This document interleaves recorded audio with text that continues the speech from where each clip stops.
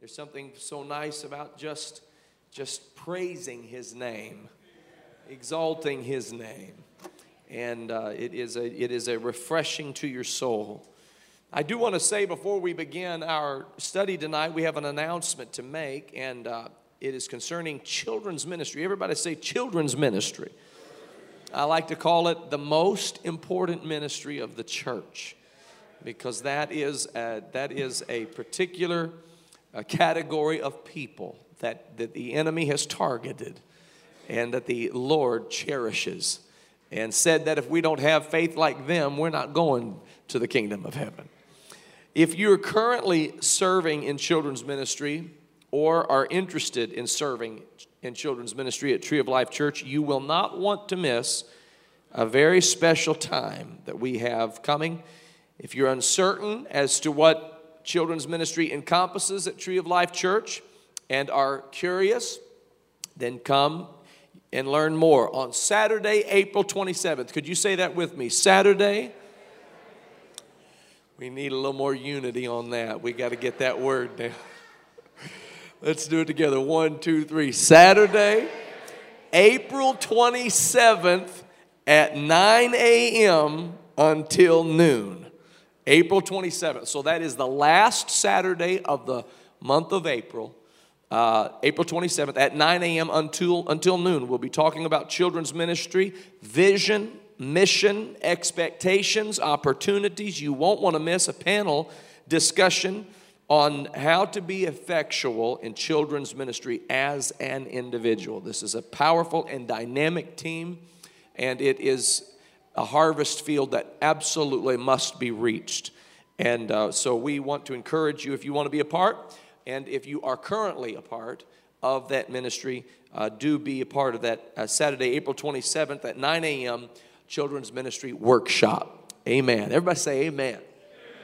All right, we're going to continue tonight our series on the fruit of the Spirit, and it's going to be the last lesson on the fruit of the Spirit. We're going to be talking tonight about meekness and temperance.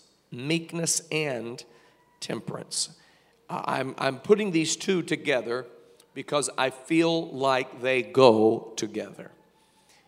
They don't really, it's hard to really have temperance unless you have meekness. Galatians chapter 5 and verse 22 says, but the fruit of the Spirit is love, and we've talked about that, joy, peace, long-suffering, gentleness, goodness, faith, meekness, temperance. Against such there is no law, which means against such there's no legislation. You cannot pass a law that causes these fruit of the Spirit to grow. Just like you can't pass a law that stipulates to natural fruit that it must grow. It is either going to grow by nature or it's not going to grow at all.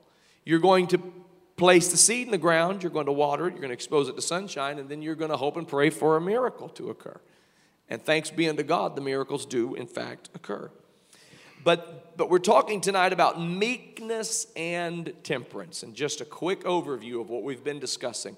The fruit of the Spirit are primary important matters in the life of a Christian. You cannot claim to be in Jesus Christ if you are not demonstrating the fruit of the Spirit. Jesus said, if you abide in me and my words abide in you, you shall bear much fruit. So if he's in us and we're in him, there is a natural occurrence that takes place, and that is that fruit grows. And it's not just any kind of fruit, it is the fruit of the Spirit. So it is love, it is joy, it is peace and long-suffering and gentleness and goodness and faith and meekness and temperance. It grows in you. It grows as a result of the seed, which is the Word of God being planted in your heart. It grows as a result of you preparing your heart as good ground to receive that seed.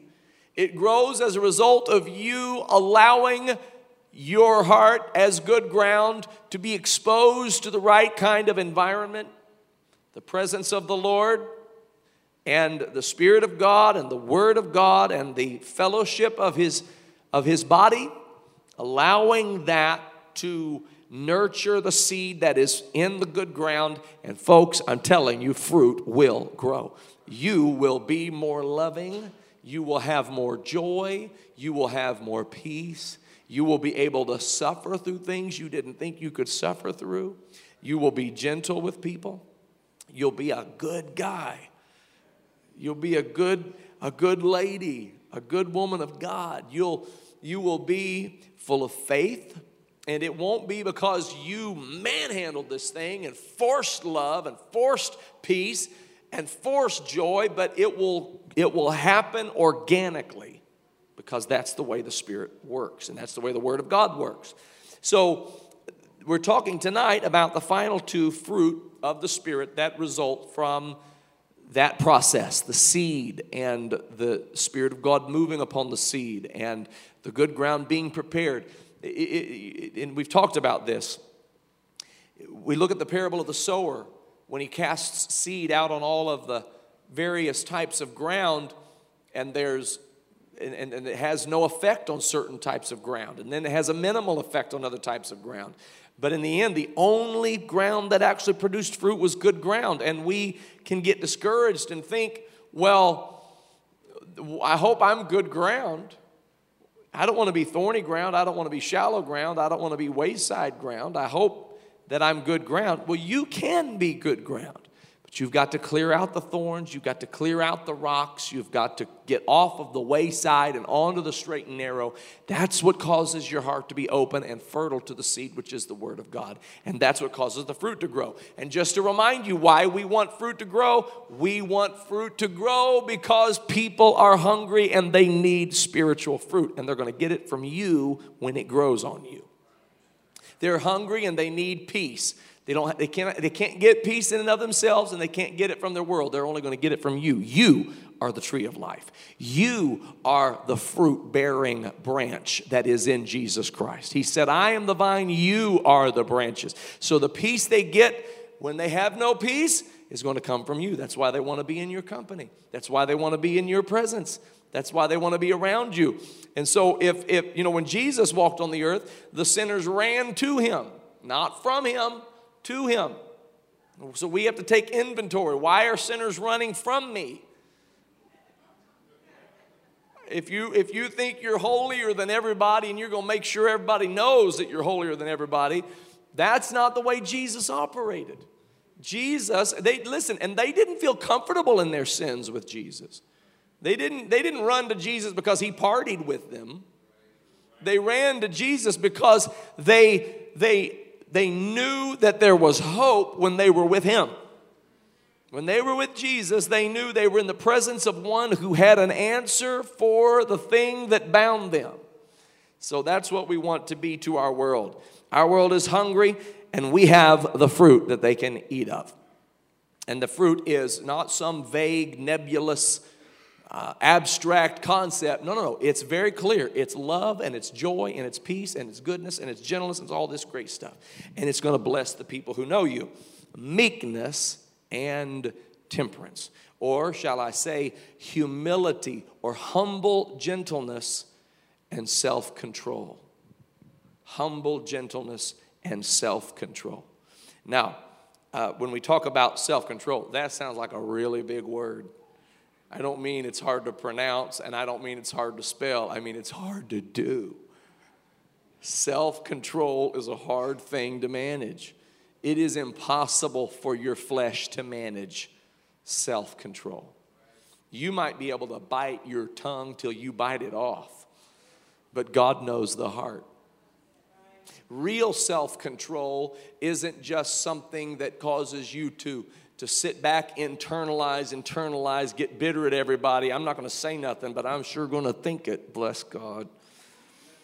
That's not real self-control, because all you're doing is feeding the flesh under the radar. That's actually hypocrisy. Now, if you don't have anything good to say, we know not to say anything at all, but I like to say this to Spirit-filled believers. If you don't have anything good to say something good anyway. Amen. There is a self-control that can come upon you that can absolutely bring a beautiful temperance to your life. And that's what we want to talk about tonight. I want to key in on some areas. One thing is that God will give you, and this is the Holy Ghost doing it, the Holy Spirit's going to provide a regulating power in your life, and the Holy Spirit is going to help you gain control of your emotions. The Holy Spirit is going to help you gain control of your emotions. When you're having trouble controlling your emotions, you need to call upon the Lord for His help. You need to study His Word for His help. You need to read godly teaching about anger and about envy and about lust and things of that nature, and able to overcome that. This is within the power, not of your flesh, but it is within the power of the Holy Ghost in you. And the Bible says that you are to yield yourselves, your members, as members of instruments of righteousness. So your body, actually, and the members of your body become instruments of righteousness.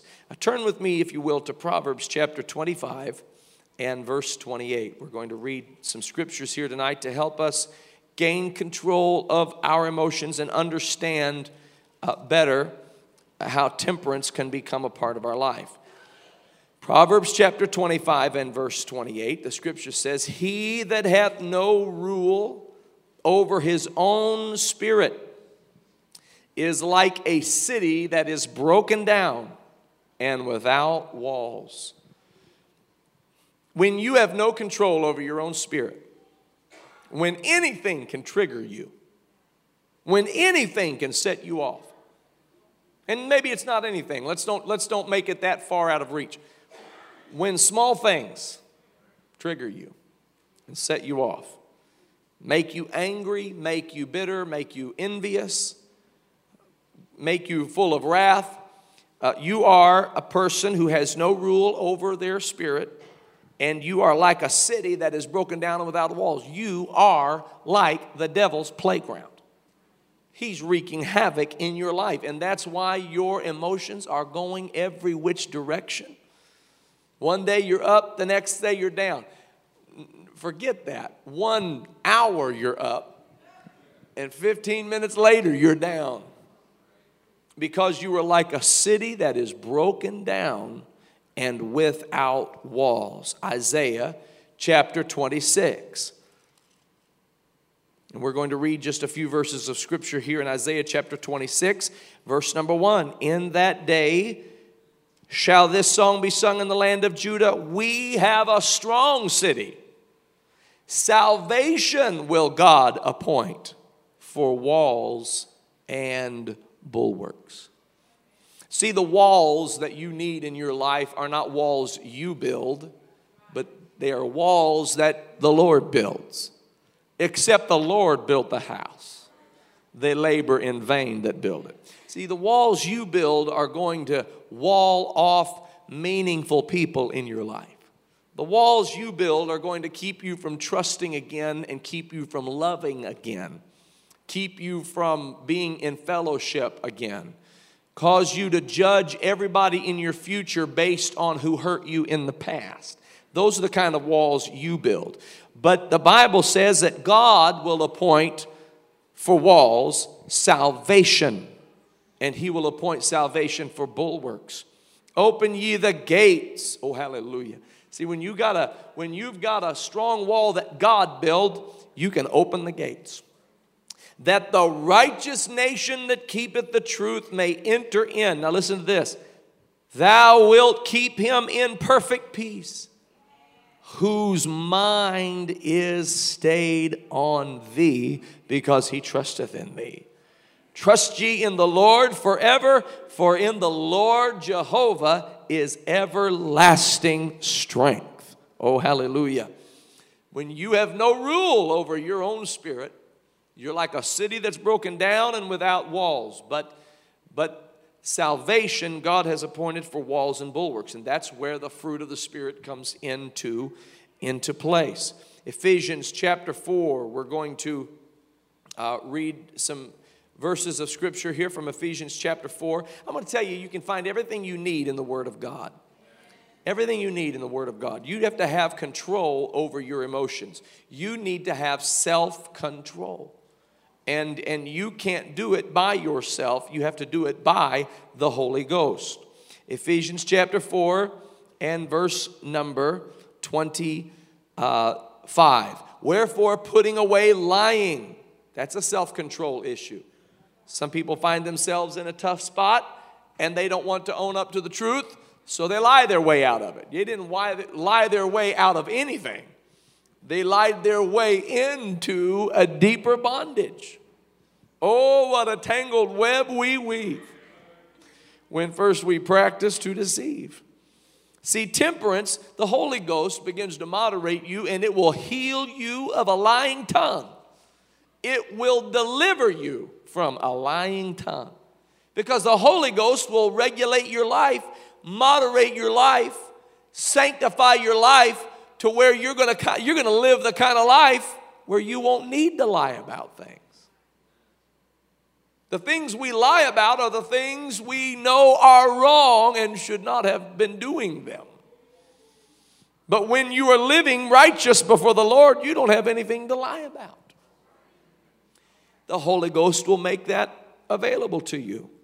And if you do make a mistake, you have, because of the power of the Holy Ghost, you have such a confidence in the grace and the mercy of God that you are willing to speak the truth and not lie and try to find a way of dishonesty out of your circumstances.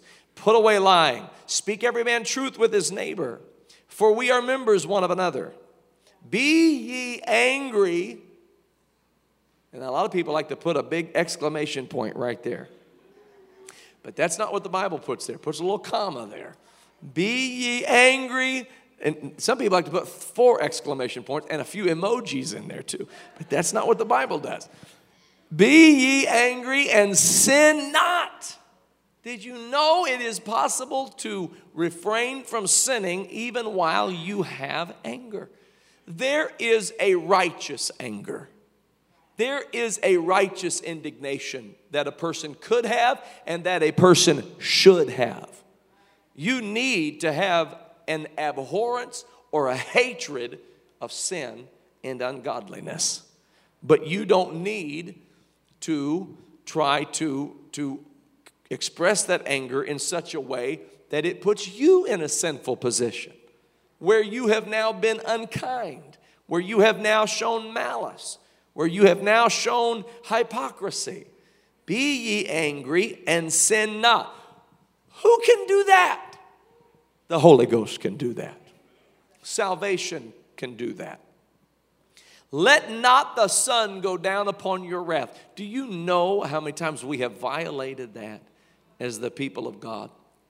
Stop slamming doors. Stop stomping off. Stop getting angry and letting the sun go down on your wrath. This scripture should be a guiding principle for every child of God, and it needs to be kept by all parties. If it's a husband and wife, husbands and wives both need to be committed to this verse of Scripture. If it's a brother and brother, sister and sister, if it's an employee and employer, all parties in the body of Christ need to be committed to this principle. Let not the sun go down upon your wrath. Don't let that thing fester. Have a heart to heart. Sit down and speak to one another. Can somebody, let me ask you a question that you don't have to answer verbally, but internally. Can somebody trust you with that kind of a conversation?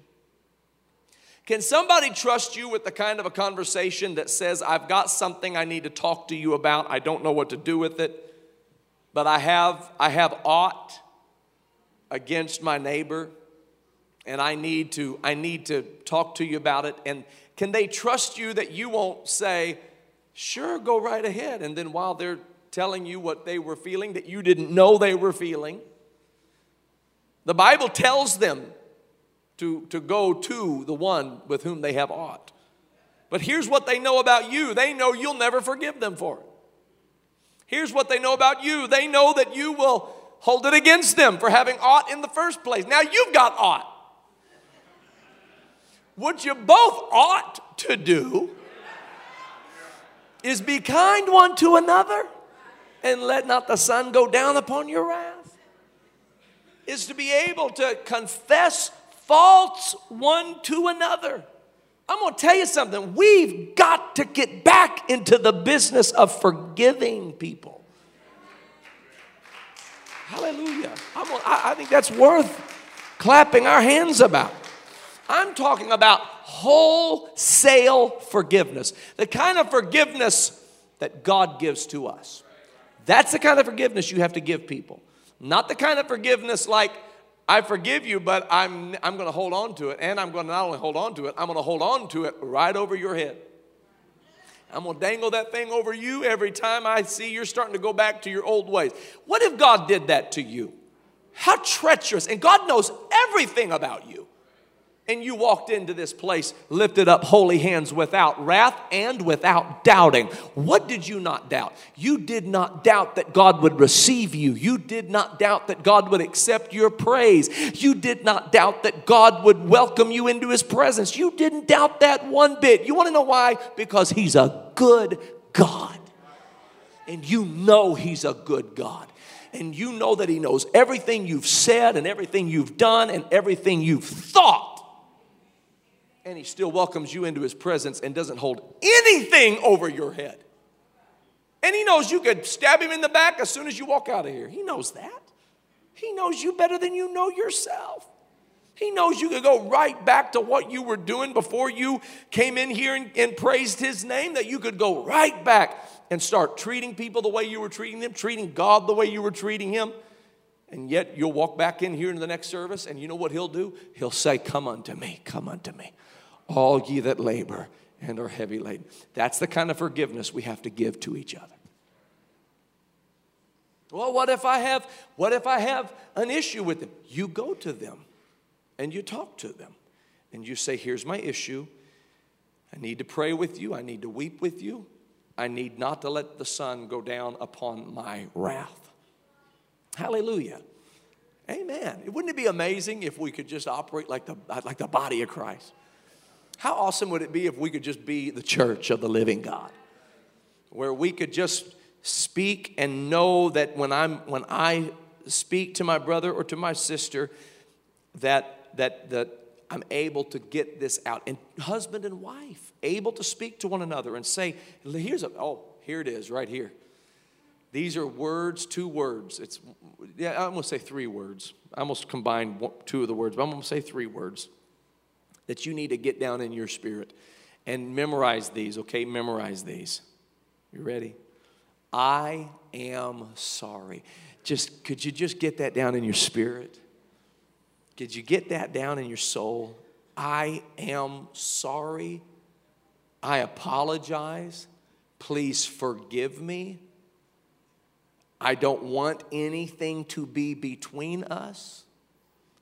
Those are amazing words. Now that brings meekness into the picture. And we're going to talk about that a little bit.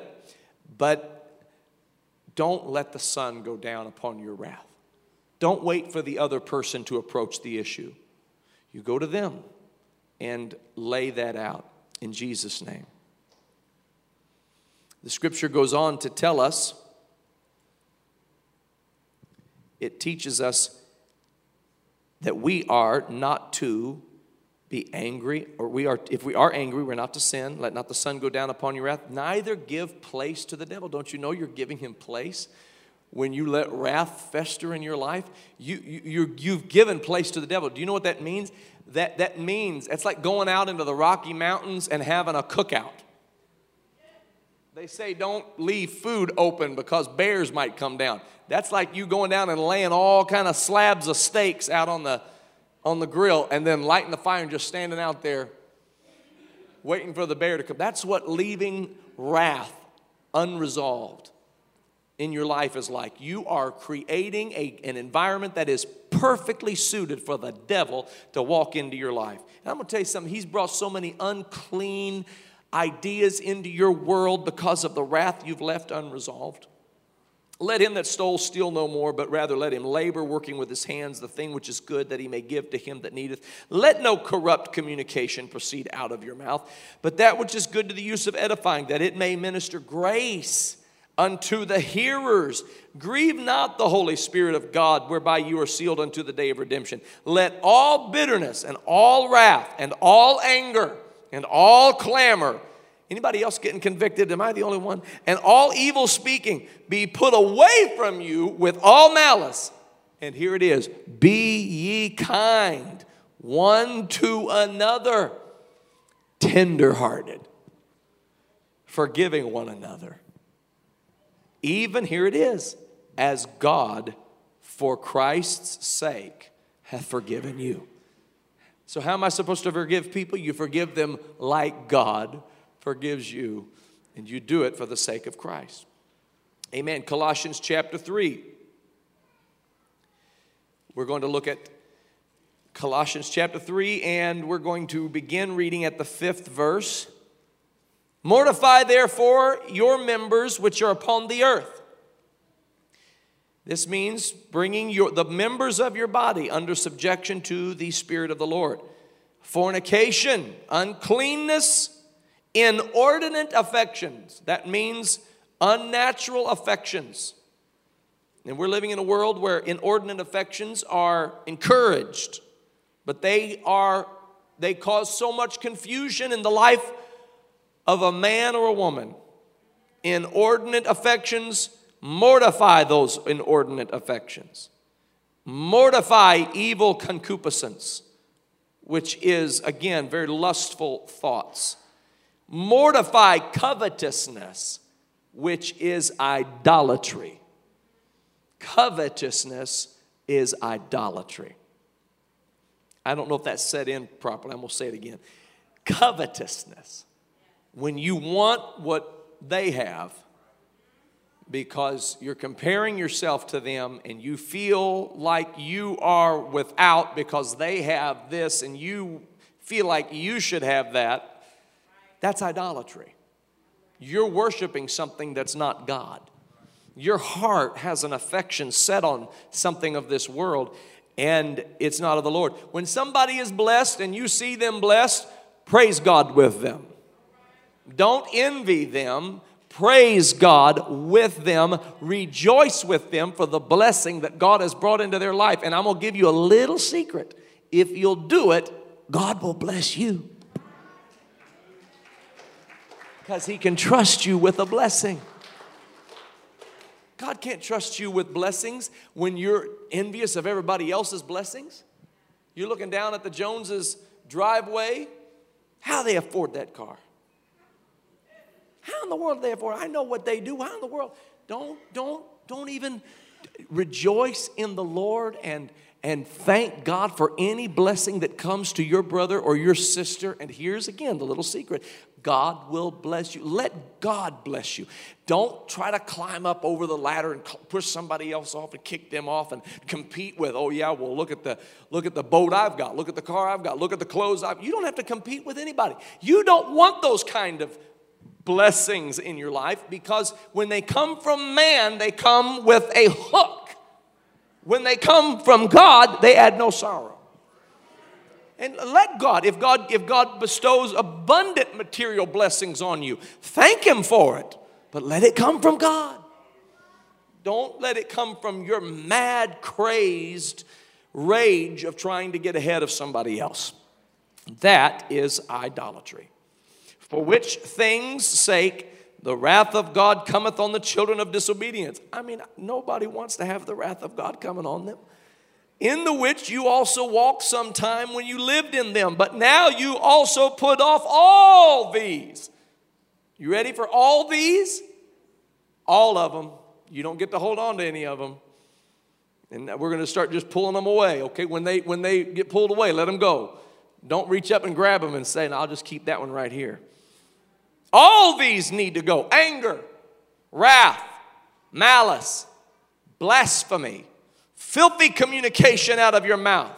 Lie not one to another, seeing that you have put off the old man with his deeds, and you have put on the new man, which is renewed in knowledge after the image of him that created him. Where there is neither Greek nor Jew, where there is neither circumcision nor uncircumcision, where there is neither barbarian nor Scythian, where there is neither bond nor free, but Christ is all and in all. Oh, hallelujah. I'm going to tell you where God's trying to take you as an individual. This is where he's trying to take you. Christ is all. That's it. All. Christ is all. Christ is all. And he's in all.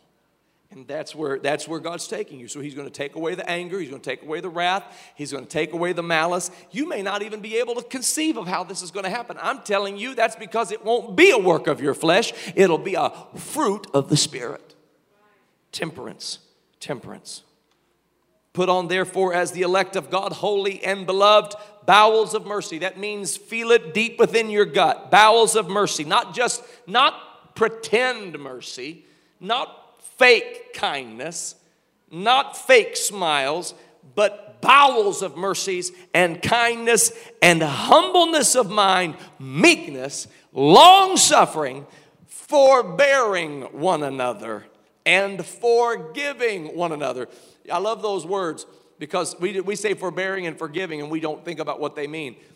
Bearing for and giving for one another. You have to know that's what Christ did for us. Christ bore the iniquities for us. And Christ gave for us. That's what we say when we say Christ forgave me. We say he gave for us and he gave for everybody around us. That's why nobody owes you anything. Because Christ gave for it or forgave it. Hallelujah. I feel the presence of the Lord. See, this is the way Jesus loved. This, do you know this is who we look unto, the author and the finisher of our faith, who for the joy that was set before him, despising the shame, but he endured the cross. You know how he endured the cross? Because he wasn't bitter at anybody that was brutalizing him. He said, Father, forgive them. Give for them. They owe me after what they've done. That's what the flesh says. They owe me for what they've done. But that's not what the Spirit says. The Spirit says, give for them or forgive them. For they know not what they do. And I have to point this out. What did they not know they were doing? They knew they were putting a spear in his side. What do you mean they don't know what they're doing? They know they're slamming thorns on his forehead. I mean, they know they're putting a whip on his back. They know they're nailing nails into his hands and feet. What do you mean they don't know what they're doing? Of course they know what they're doing. Here's what they didn't know. They knew not that they crucified the Lord of glory. And here's what you didn't know when you wounded somebody. When you did it to them, you did it to him. And here's what they didn't know when they hurt you. When they did it to you, they did it to him. Father, forgive them. Father, give for them. Hallelujah. And I thank God that he gave for every offense. Or you might say forgave, but I'm going to switch it. He gave for every offense. He gave for every brokenness. He gave for every wound. He gave for every snide remark. He gave for every word of persecution, for every act of injustice. He gave for it. And now we are to forgive others as he has forgiven us. Oh, hallelujah. Thank you, Jesus. Forbearing and forgiving one another. If any man have a quarrel against any. He leaves it open-ended. If any man, I don't care who you are, anybody. If any man, I don't care how big you are, I don't care how much importance there is surrounding your position. If any man have a quarrel, any quarrel against any, even as Christ forgave you or gave for you, so also do ye. Hallelujah. You're like, wait a minute. I know me. If they're going to treat me like that, then we're going to have an issue, and we're going to have an issue right now. That's not just you. That's all of us. That's our flesh. But what I'm talking about is a fruit of the Holy Ghost that can get so deep down on the inside of you, and it can grow up as a mighty plant of temperance. And when you have a control over yourself that has come by virtue of the Holy Ghost, you're going to feed the hungry with that fruit. You're going to feed the hungry with that fruit. Amen. Thank you, Jesus. Controlling your emotions. Real quickly, I'm going to just, I don't want to take too long, even though we should teach a whole series on this, and we will. But really quick, we want to talk about even control of finances. Control of finance. Did you know the Holy Ghost will put a temperance in you that will give you control of your finances? Don't let finances control you. You let the Holy Ghost give you dominion over your finances. Proverbs chapter 22 and verse 7, the rich ruleth over the poor, and the borrower is servant to the lender. Haggai chapter 1. And we're going to read this amazing passage of Scripture from Haggai chapter 1 and verse number 5. Now therefore, thus saith the Lord of hosts, consider your ways. You have sown much and bring in little. You eat, but you have not enough. You drink, but you are not filled with drink. You clothe you, but there is none warm. And he that earneth wages to put it into a bag of holes. So he said, consider your ways. I want you to know that God will so baptize you with temperance that it will even affect the way you spend your money, save your money, earn your money, invest your money. He will give you divine guidance if you will put him first. He will so abundantly bless you with divine guidance. When he's telling you to consider your ways, he's not saying, good luck with that. He's saying, there's an answer for you. Consider your ways. And God will begin to regulate your spirit to such a degree that you will not have need of the things you can't afford. And he will bless you to have the things you need, and he will bless you abundantly. Hallelujah. He will open the windows of heaven and pour you out blessings you cannot contain. God will do that. The Holy Ghost will do that. And you will have tempered, by virtue of the Holy Spirit, you will have tempered your tendency to spend more than you earn. God will begin to balance that for you if you will put him first and genuinely ask him for help and say, God, help me. I want you to make this an act of the Spirit of God, because the devil will tempt you to extend yourself beyond what you are capable of doing, out of covetousness, out of doing what everybody else is doing, or so you think everybody else is doing. I like, of course, Dave Ramsey's teaching on financial peace, total money makeover. Anybody know Brother Dave Ramsey? Amen. It's good teaching. And I like what he said when he said, the Joneses are broke. Why in the world are you trying to keep up with the Joneses? The Joneses are broke. Don't keep up with the Joneses. Let God build your house and go and obey the principles of his word. Bring ye all the tithes into the storehouse. Give him the first fruits. Give it to him. And prove him now herein, the scripture says, and see that he will open up the windows of heaven and pour out a blessing you cannot contain. He said, if you give unto the Lord, it shall be given unto you. Good measure, pressed down, shaken together, and running over. You get that down. That's you putting faith in the Spirit of God, saying, Lord, I'm going to obey your word. I'm going to do what you told me to do, and I'm going to humble myself and ask for you to give me temperance in financial matters. Temperance. And God will temper things about you that you didn't even know he could temper, and by doing so, he will give you peace. You will live in peace. Control, self-control over your natural affections. Psalm 101. And this is so important, especially in this day and age with internet accessibility. But we're going to talk about natural affections for just a moment, about temperance. Psalm 101 verse 1, I will sing of mercy and judgment. Unto thee, O Lord, will I sing. I will behave myself wisely in a perfect way. O when wilt thou come unto me? I will walk within my house with a perfect heart. I will set no wicked thing before mine eyes. I hate the work of them that turn aside. It shall not cleave to me. I want to point out a couple of things. Number one, he is speaking of a day when the Lord will come to him. He's referring, I believe, to the infilling of the Spirit of God. Oh, when wilt thou come unto me? He's describing the life of a person wherein the fruit of the Spirit are abounding. And he's also describing things that he does to create an environment where the fruit of the Spirit can flourish. I will sing of mercy and judgment. Unto thee, O Lord, will I sing. He is saying, I'm going to open my heart and praise the Lord.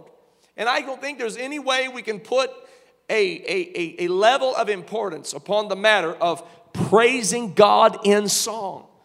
It is one of the chiefest ways to keep your spirit that is in this corruptible body tuned in with God. Sing unto the Lord a new song. Make a joyful noise unto the Lord. That is not just talking about come to church and sing, and come to church and make a joyful noise, and get here on Sunday morning and Sunday night. We'll do that too, but it's talking about just sing and make a joyful noise and praise his name. Paul said it like this: speak to yourselves in psalms and hymns and spiritual songs, making melody in your heart to the Lord. You know what you're doing? You are creating an environment where you will be temperate concerning your natural affections. Your natural affections will not have jurisdiction over you in that environment like they would in an environment where you are not praising God. So he sings of mercy and judgment. He sings unto the Lord. And as a result, he behaves himself wisely in a perfect way.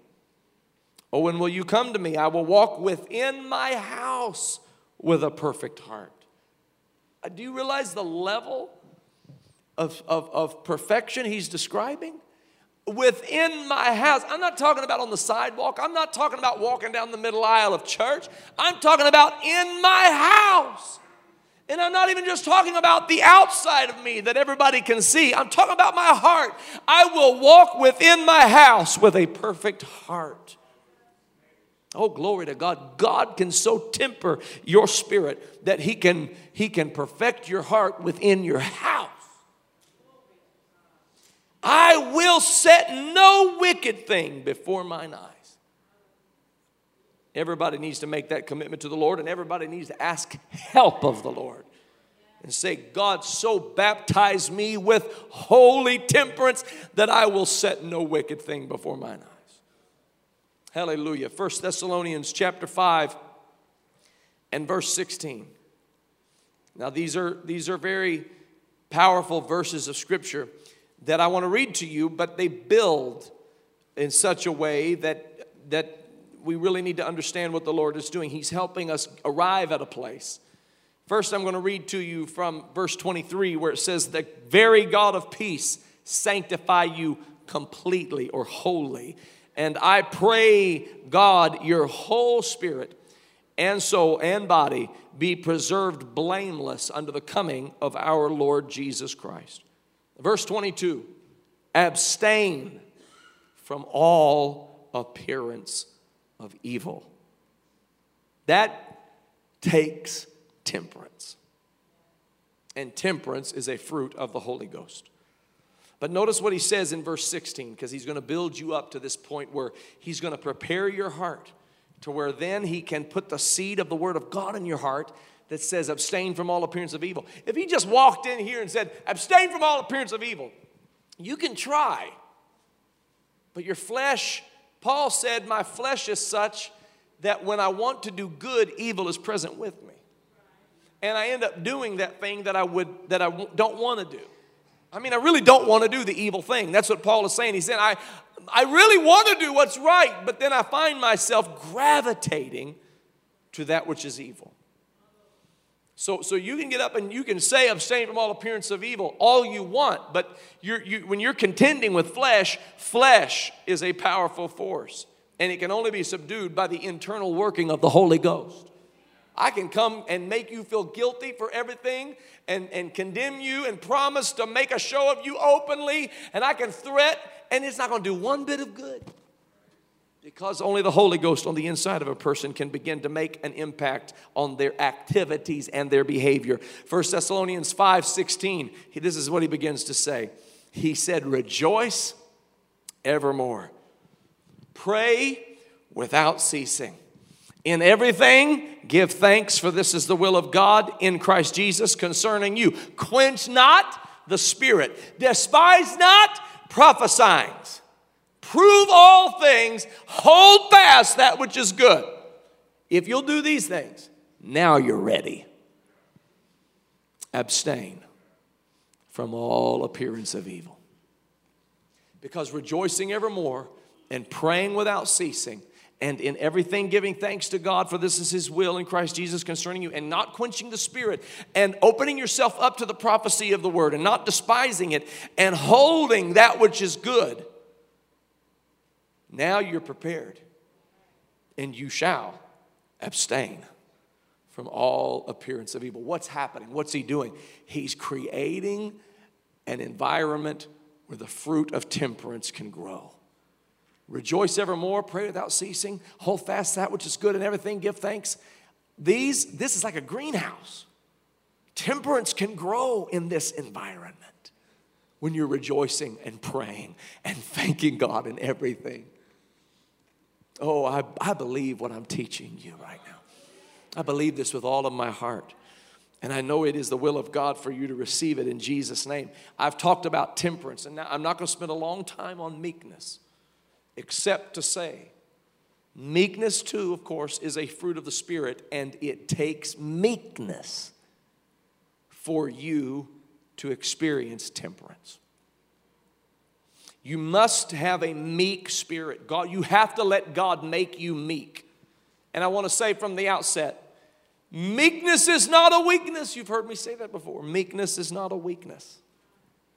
Meekness is a humble gentleness. Meekness is when you are humble before the Lord. Meekness is when what makes you humble? How does God make you humble? I'm going to tell you the best way to remain humble. The best way to remain humble is to stand daily at the foot of the cross of Jesus Christ. When you look into Jesus Christ, who suffered on your behalf, and you're reminded again that had he not suffered like he suffered, you would be lost. It'll humble you. I like to tell the story. My grandfather would tell the story. He's the one that told me and told anybody that would listen to him tell it, about his father, Andrew Urshan, who was just an old preacher from Persia who showed up in America, couldn't speak English, was kicked around, persecuted. He received the Holy Ghost, received the revelation of the oneness of God, Jesus' name baptism, preached it all over the world, and was one of the very significant pioneering forces of the oneness movement. And he knew what it was like to be humble. He bought his suits from Goodwill. All of his suits came from Goodwill. And sometimes he would show up at a meeting, and his son, my grandfather, would say, he'd see him come in with those suits where, it was the 1960s and the lapels had gotten thinner, and he's still wearing the wide lapels from the 40s. And Grandpa would say, "Dad, your lapel is too wide." And he would say, "Your lapel is too skinny." He didn't care. He just going to wear it. He got it for $3 at Goodwill. And bless God, thank you, Jesus, for this good suit of clothes I have. And he wasn't trying, he didn't showcase, wasn't trying to show his humility off. It's just, that was just him. The Holy Ghost had moderated him and tempered him to live like this. And he was at my grandfather's house one day. My grandfather again tells this story. Grandpa was pastoring Calvary Tabernacle. Calvary Tabernacle had grown to be a flagship church of the United Pentecostal Church, and he was preaching on harvest time throughout the world, and his ministry was soaring, and he was truly being used of God in an extraordinary way.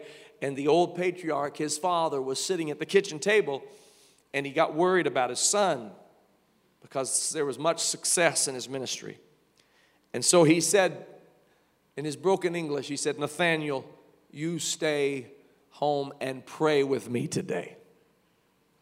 And his son, who was very busy, looked up from his breakfast and said, "Oh, I wish I could, but I'm not going to be able to do that." He said, "No, you stay home and pray with me today." He said, "Well, Dad, I would pray with you, and trust me, I will pray, but I have things I have to get done." And he said, "Cancel the things you have to get done." He said, "I can't cancel the things. There are appointments there. It's a full schedule." And he started listing each thing that he had to do that day. And Andrew looked back at my grandmother and said, "Gene, cancel his schedule." And my grandfather said, "No, Gene, don't cancel my schedule. Now, Dad, I want to pray with you, but I have a schedule to keep, and I'm sorry I won't be able to." And his father said, "Come with me." And he took him into the living room, and he pointed to the couch. He said, "Kneel and pray." He said, "Okay." And he did. And his father said, "Because if you won't humble yourself, God will humble you." And I want you to understand that's very important. My grandfather told that story because he recognized the need for humility, especially when God begins to bless you, especially when God begins to elevate you. And you cannot generate it within yourself. You have to ask God, "Lord, help me to be humble. Bring humility into my spirit. I don't know how to be humble on my own." Brother Tenney is the one who said it this way, that humility is that strange virtue that the moment you know you've got it, you don't. It's like the guy who said he was so proud of how humble he is, or the guy who said he's the best in the world at not bragging. You know, it doesn't work that way. Humility is something that the Spirit of God grows within you, and other people can see it. But in your mind, you must continue to be humble. Others might see it. Others might thank God for it. Others might respond to it. But don't you get caught up in it. You just continually know, "Oh God, I need you for my salvation, and I need you to lead me and to guide me. And without you, I can do nothing." I'm going to tell you, it's a flip side truth, if you please, that without him we can do nothing, but we can do all things through him which strengtheneth us. Hallelujah. That's what humility says. And I like the way somebody put it. They said humility is not thinking less of yourself, but humility is thinking of yourself less. I like that. It's not a woe is me. It's not some kind of a sackcloth and ashes that you walk around in. Jesus said, when you fast, anoint your face with oil. Don't let everybody know that you are in this position of being humbled. Anoint your face with oil and go out into the marketplace and don't make a show of your humility, but let the Father which seeth in secret, let him reward you openly. And see, if you'll let God work meekness in you, then God can work temperance in you. If you're not meek and humble and gentle, then you don't see the need for temperance in your life. It's always everybody else's fault when you're not meek and you're not humble. When you're not meek and you're not humble, you don't see the need to apologize. Or maybe you do, but that conjunction always factors into your lexicon. However, don't you know what they did to me? Don't you know how they treated me? But humility says, no, I'm lost. I'm lost without Jesus. I don't know. This is what I believe that the Holy Ghost will do. Can we just stop here and just remember Jesus didn't deserve to die? Then why do you feel so justified in being treated the way you feel you should be treated? Why do you feel so justified in requiring everybody to give you some kind of a praise or adulation? No. If men praise you, Jesus said, be wary. Jesus said, you need to be careful when all men praise you. And a lack of meekness causes us to look for where the praise is going to come from. And I'm preaching to myself. We love to be praised. We love it when somebody walks up to us and tells us something good about ourselves. It's affirming to us. And don't stop. Keep doing it. Keep doing it. Tell folks, bless them, encourage them. Some people just withhold all the good words. No, I don't want to give anybody the big head. So instead, we're going to kick them around and make sure they feel like they're trash. No, that's not how it works. Keep blessing them, telling them how they've blessed you. That's pouring virtue into their spirit. But you as an individual, don't require that. Don't require that from people. Stay on your course whether you ever get praised for it or not. Stay on your course whether people give you credit for it or not. The Father sees in secret, and the Father will reward you openly. Woo, hallelujah. I'm going to tell you something. When we're ruling and reigning with Him in His glorious kingdom, I want you to know that He's going to pull some people. You didn't even know some of the things they did for God because they didn't talk about it. They kept it in their heart. They kept it in their spirit, and they were dealing with it.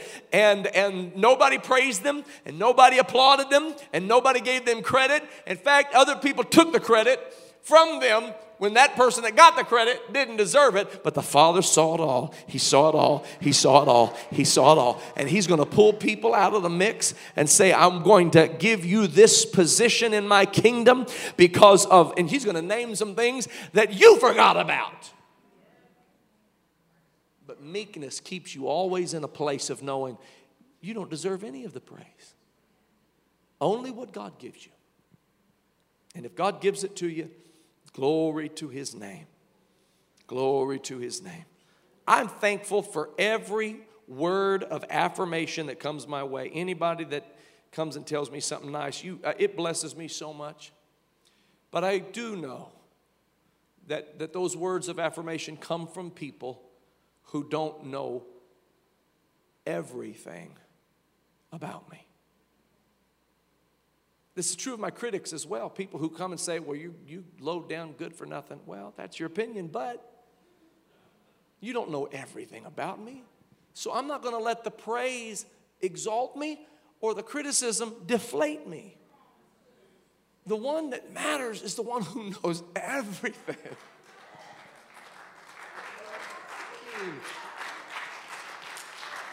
I'm closing, but I just want to say this. He knows everything. He knows stuff I don't know about me. He knows intentions of my heart that I'm blind to. And He still one day, Lord willing, and I'm going to live my life in Jesus' name by the grace of God that this will be so. He's going to say to me, well done. Thou good and faithful servant. Are you kidding me? Do you know what that's going to mean to me? To know what all He knows about me, and He's going to call me good, and He's going to call me faithful. That's who matters. That's who matters. And meekness will bring you into a place that's who matters. And so if nobody's praising you and nobody's retweeting you and nobody's loving your stuff and nobody's saying how great you are and nobody's saying you're good and special, you better know God sees it all. God sees it all. Hallelujah. And there are going to be some folks in the kingdom. You know, we're going to rule with Him and reign with Him as kings and priests. And the first shall be last and the last shall be first. And there's going to be some people you expect to be God's 4-star general because they were so heralded in this life, and you're going to be shocked. There's going to be some folks leapfrog the whole pack you've never heard of, who didn't have a position in this world, whose names were never printed, were never heralded, were never exalted. They're going to leapfrog the whole path, and they're going to have a 7-star general walking out. King and priest. Because God saw it all. And He's going to reward you openly. Thank you, Jesus. I wonder if we could just ask the Lord, Lord, I don't know how to be meek, but you can make me meek. Listen, you want to be meek. Blessed are the meek, for they shall inherit the earth. That's who the earth goes to, is to the meek. That's who the earth goes to, is to the meek, the humble, the gentle. Thank you, Jesus. And the temperance of God will come upon you. Let's stand to our feet right now in the name of Jesus. Hallelujah. Hallelujah. Oh, bless his name. Bless his name. Bless his name. Bless his name. Bless his name. Come on, let's lift up our hands unto the Lord right now in Jesus' name. Oh, hallelujah. Come on, let's praise him right now. Let's praise him right now. In the name of Jesus. In the name of Jesus. In the name of Jesus. In the name of the Lord. In the name of the Lord. In the name of the Lord. Thank you, Jesus. Thank you, Jesus. Come on, let's lift up a praise unto God and ask him. I want us to ask him, Lord, help me to be temperate. Help me to be meek. Help me. Help me, Lord Jesus. I can't do it by myself. Lord, let love grow in me and let joy grow in me. Let peace grow in me. Oh, I feel the Holy Ghost here, folks. Let me just say this. When people walk into the tree of life, we don't want to be a barren tree. We don't want to be a barren tree. We don't want to call ourselves the tree of life. And then people walk in looking for figs like Jesus did, and there's nothing. The tree is withered and dead. No. We want to be a tree that when people walk in, there's love all around. There's joy hanging from every branch. There's peace, and it's real peace. It's not fake stuff. It's not plastic fruit, but it's real, meaningful gentleness and goodness and meekness and faith and temperance. Hallelujah. And the ability to suffer for a long time. I want to be a tree of life. I want to be the fruit of the Spirit. Hallelujah. Hallelujah. Hallelujah. Lord, I love you, Jesus. I love you, Jesus. I praise you, Jesus. I praise you, Jesus. Draw me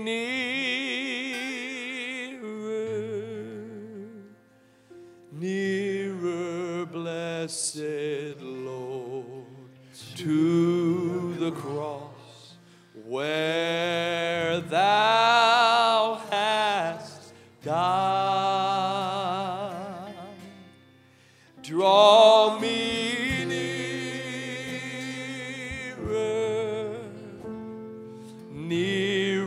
blessed Lord, to thy precious bleeding Son. Draw me nearer,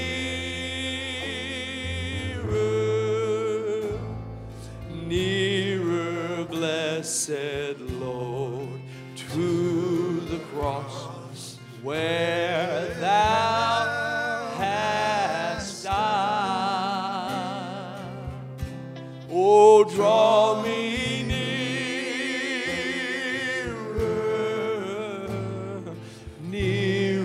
blessed Lord, to thy precious bleeding Son. Oh, draw me nearer,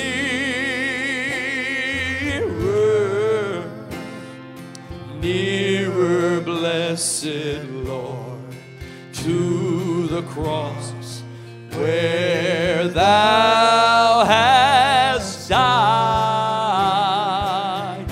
Oh, draw me nearer, hallelujah, nearer, blessed Lord, to thy precious bleeding side. Oh, draw me